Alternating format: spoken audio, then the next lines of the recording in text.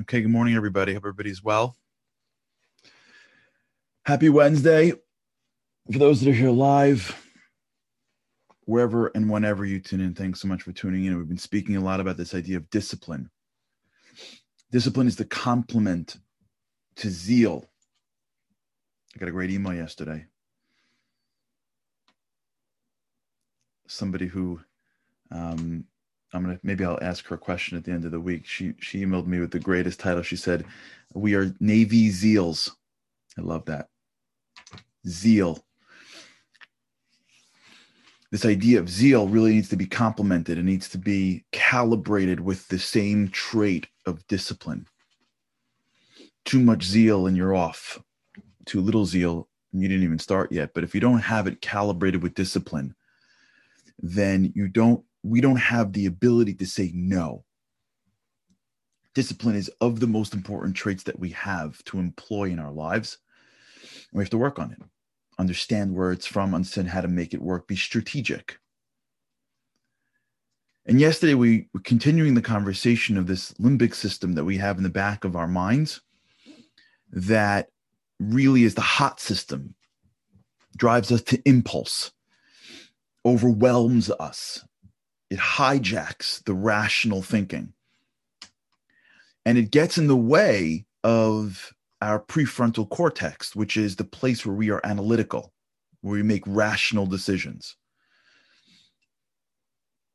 And the real challenge in life is to learn and to condition ourselves to live life in its full color.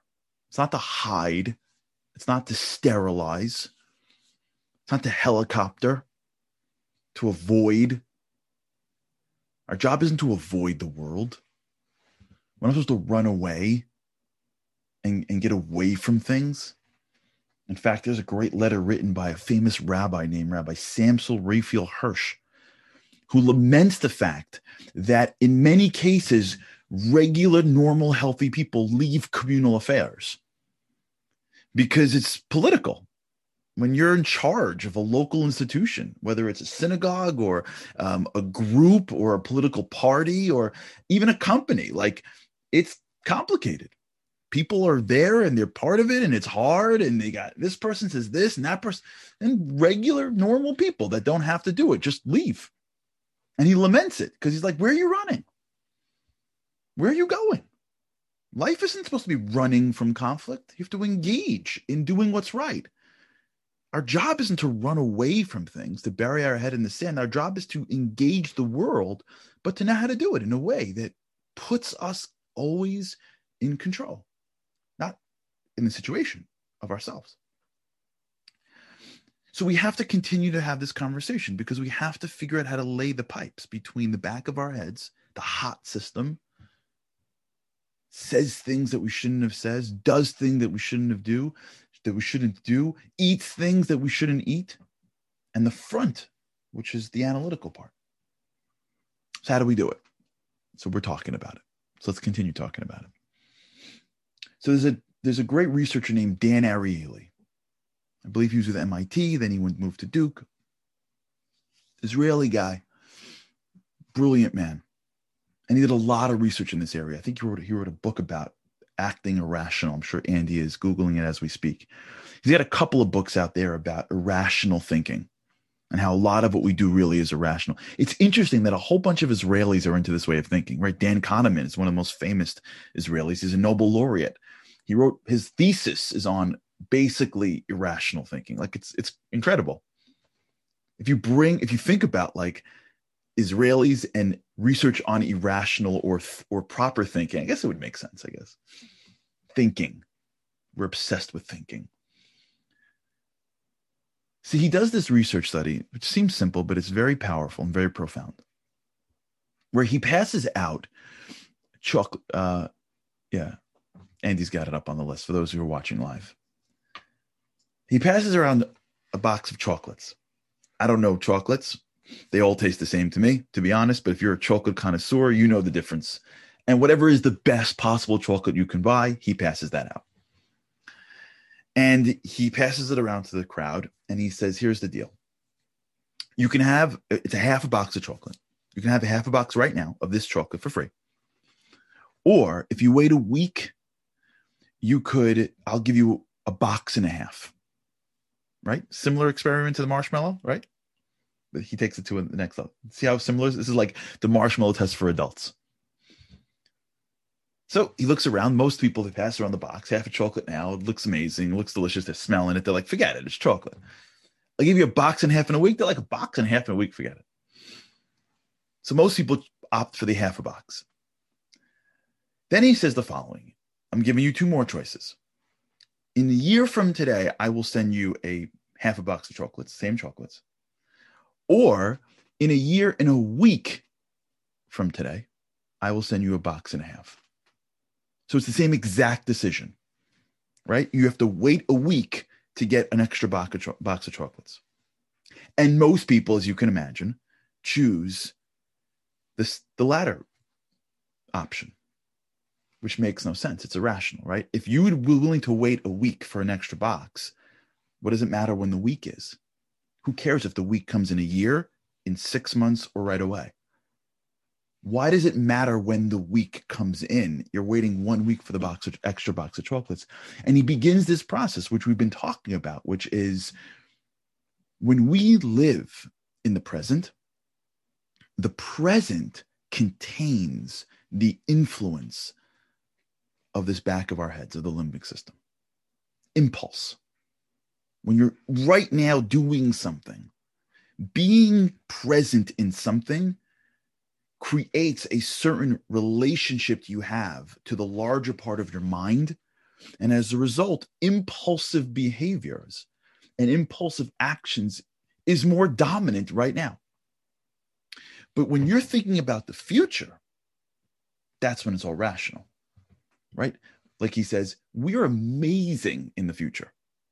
Like, think about our future selves. Our future selves are the greatest people ever.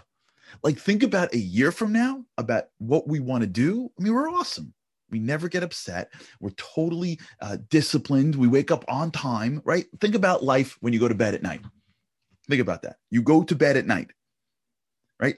And you say to yourself, I want to wake up in the morning, right? Like we always say, we're heroes at night. I'm wake up early. I'm going to jog and write a book and do my taxes and go to work early and shower and learn and study and pray. By the time I roll into the office at like 8, which is before everybody else, I'll already have done everything, right? Because when you go to bed at night, you're thinking about your future self. And your future self is here. And you're thinking, I got to get up early. And what's so hard? If it's an extra hour, I'll work out. You know how good I'll feel if I wake up in the morning and I exercise. You know how good it feels to wake up in the morning and I study or I pray or I meditate. You know how good it feels to get up at the right. But when we go to bed at night, we're thinking about the future. And in the future, we're amazing people. In the future, we never like eat the wrong things or say the wrong. We've got it all down. The picture of the future is like perfect. But the present, the alarm goes off, you're like, snooze. The present, they're passing the chocolates around, you're like, yeah, half a box, who cares? And so if we really want to get underneath the system, we have to realize that we got to always be pushing towards the future. The more we get lost. Now, how does this work with being present? We'll get to. And if I forget, remind me, because we have to balance that, right? Because you have to be here. But we're not there yet. The concept that we delay towards the future is the trick for how to override the impulse to get to the prefrontal cortex. Because we're not going to win if we're playing in the wrong domain. This is really a big secret in war and battle and in sports, right? You can't really score points when you're playing defense. Maybe if you got a good defense, but for the most part, once you're playing defense, the real goal is just to hold them, right? For those of you who follow baseball, you know that, forget other sports, but let's say baseball, you can't score points if the other team is up. So the domain in which you're playing, are you defending or are you batting, is going to dictate how well you do. If you play into the hands of your enemy and now you are on their turf, you're fighting a very different war than when they come on your turf. The turf of the impulse is right now. The turf of the prefrontal cortex of rational thought is tomorrow, or at least outside now. That's why if you ever found yourself giving advice, you ever find yourself giving advice to somebody else, and then you hang up the phone and you're like, wow, how did I know that? And you're like, oh, because I'm going through the same thing. You ever have that? Where you're giving the advice? I honestly find that's God's way of giving you advice. My humble opinion. I haven't seen this anywhere. This is my personal opinion for whatever it's worth. I believe that if you want God to give you advice, either it comes by someone giving you the advice, but if where it really comes in my opinion, is when God sends you somebody that's going through something similar. You give them the advice that you really need for yourself. You're done, and you go, wait, that I could use that. You ever have that where someone goes, I could use that? There's a great psychologist named Dr. David Pelcovitz. Incredible individual. He speaks about this. How if everything was cerebral, then psychologists would be the most well worked out people in the world. Like when you go to the world of a psychologist, their lives would be perfect because they're giving advice. Not the case. Why? Because when I give advice to somebody else, there's no impulse. It's not my life. If I'm telling somebody else, don't smell the chocolates, I'm not smelling the chocolates. If I tell somebody else, just be calm with your children, like, what's the big deal? They're children. Just, relax. Tell your wife, even if she did this thing wrong, that you love her anyways. That sounds right. But when that person is in the moment and their kids are going nuts, or the dessert is in front of them, there's impulse. So when you give advice to somebody else, you're using this. When you're living your life, you're using this. So the real way that we live our lives and use our rational brain is we have to hack it. That's simple. It's just a computer, right? Don't even say hacking it. We have to reprogram it, right? The brain works for us. We don't work for our brains.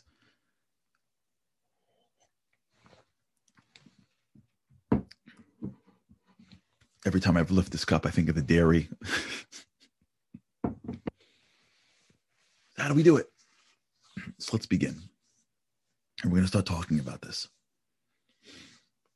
We begin with a man named Abraham Lincoln. July 14th, 1863. Abraham Lincoln is directing the Civil War from the White House. The telegraph was invented, as far as I remember. Andy's looking this up as we speak. During the tenure of Abraham Lincoln. Before that, you had to send a message with couriers. So Abraham Lincoln is sitting in the White House, and really one of the advantages that the North had over the South in the Civil War was that they had the access to telegraphs, so they were able to communicate much quicker than the South. Abraham Lincoln was directing the war from Washington. And after the Battle of Gettysburg, or a little before Lincoln, okay, but they didn't have it yet until Lincoln came into power. So it was invented 1840s, but it was used in the 1860s. So after the Battle of Gettysburg, the North was in a position to really finish the war. Robert Lee's army was on the defense, and they could have basically closed out the war and captured him and ended it. And Abraham Lincoln commanded George Meade, who was a general at the time, to go do that, and he didn't. And he was, as you can imagine, this Civil War was a disaster for the American public. I mean, just right now we talk about like the country's been never been more divided ever again. Right? You ever have these, this is the most divided the country has ever been? I don't think so. I mean, there was a time where we actually killed each other. I mean, there was a time where people went to war against each other, states to states. Like, that was pretty bad. I'm not saying it's perfect in here, but like, there's a famous rabbi who lives, his name is Rabbi Lopiansky. He's alive. He lives in Washington right now. Great man, brilliant scholar. He said, like, every time you hear someone say this is the worst ever, like, I don't know, you got to really look at history. So Abraham Lincoln writes a letter basically relieving General Meade of his post and never sends it. Why does he write it for? They only find later when they went to Abraham Lincoln's desk, not only that, but many letters of people that he blasted and he was upset with, that were all found in his desk, and they were full letters. And it says in the bottom of the letters, never signed or sent. Why did he do that for? Why did he write a letter that he never sent? Because he was tapping into this secret of delay. You can't beat your limbic system. You can't beat your impulses. You have to be smarter than your brain. And the way you reprogram your brain is you delay it. It's not like you're never going to do it. I'm just going to do it tomorrow. When you fight the war of your own mind saying, I'm not going to do something, you're going to lose, because impulse is not rational and you're fighting with rational thinking. But when you tell yourself, I'll do it tomorrow, now you're living in the future. Now what you're doing is saying, I'm going to do it for sure. I'm sending that letter. I'm going to kill that guy. Like, he did what? I'm the commander in chief of this army, and I told him to go left, and he didn't go left. He did what? To say, relax, calm down. It's not going to happen. You're a human being. It's going crazy.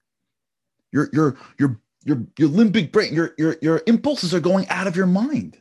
And then he did this, and this is what this, and it's all happening. And then he's going to cost the war, more people. I'm going to lose popularity. Everything is going to collapse because one person didn't listen to me. I mean, that would sound familiar to you? Everything is going to collapse because one thing didn't happen your way. You know what I'm going to do? You know what I'm going to do? I'll write it. I'll send it tomorrow. This is one of the best advice I've ever got in my life. First year, when I was in Davis Polk, when I was in the law firm that I started at, looking at the time here. First year in my work, I spoke to a mentor of mine. He said to me, listen to me, I'm going to give you advice. Law is a very contentious profession. This is what you do. You're negotiating, you're fighting. Your corporate law is a jungle. Vis-a-vis clients, vis-a-vis associates, vis-a-vis partners, it's a jungle. If you ever write an email that is contentious in any which way, never send it the day you write it. It was unbelievable. That advice saved me a million times. I can't even tell you how many emails I had to write that was contentious, how many things that people did, and even people that are maliciously trying to backstab. I can't even count throughout my whole career. How many times I was so upset. I sat down at a computer and I drafted an email that was even passive aggressive. I drafted the email and I heard the voice in my head, just send it tomorrow. So you're going to send it. For sure you're going to send it. They deserve it. You're right. Tomorrow. My limbic system is like, okay, fine. Tomorrow. It's okay. But we're going to get them. And I'm like, we're going to get them. I go home. I go to bed. I wake up. I come back. I look at the email again. I'm like, I don't know. I shouldn't have wrote that. Maybe not that. What's the big deal, right? Do you know how many times that happened in my personal life?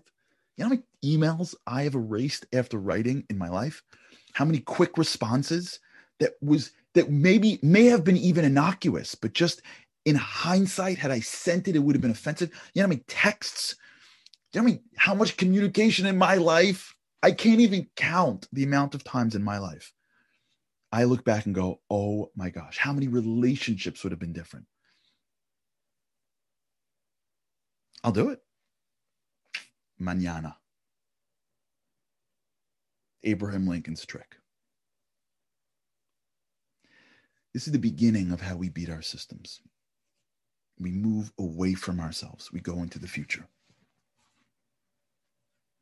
And when we act into the future, we delay the impulse. We're not battling in their world. We're actually dragging the impulse into our world, into the future. We are, if you will, feeding it a little bit, just enough that it calms down, and then forcing it to go into my world, which is the future. All right, we'll talk about this a little more. Try it today if you can. Well, hopefully not. But if you happen to have one impulse today, if anything comes your way today, something negative to say, or something you want to eat that you shouldn't, or something you want to say that you shouldn't, if anything comes your way today, anything small. Yesterday we spoke about, and we're going to connect the dots. We spoke about the chasm. If anything small happens to you today, anything, try it. Just say to yourself, I'll do it tomorrow. I'll put it to the side. I'll handle it tomorrow. I'll say that tomorrow. Write it down a note. Tomorrow I'll call them and tell what I have to say. In my house, I'll tell my wife, my kids, my husband, my this. I'll tell them tomorrow. Just try it. Slowly, we're going to do this together. We're going to work to strategically hone in on this impulse of ours, and make sure it works for us and we don't work for it. Okay. Have an awesome day. Thanks so much for tuning in. And with God's help, I cannot wait to see you again tomorrow.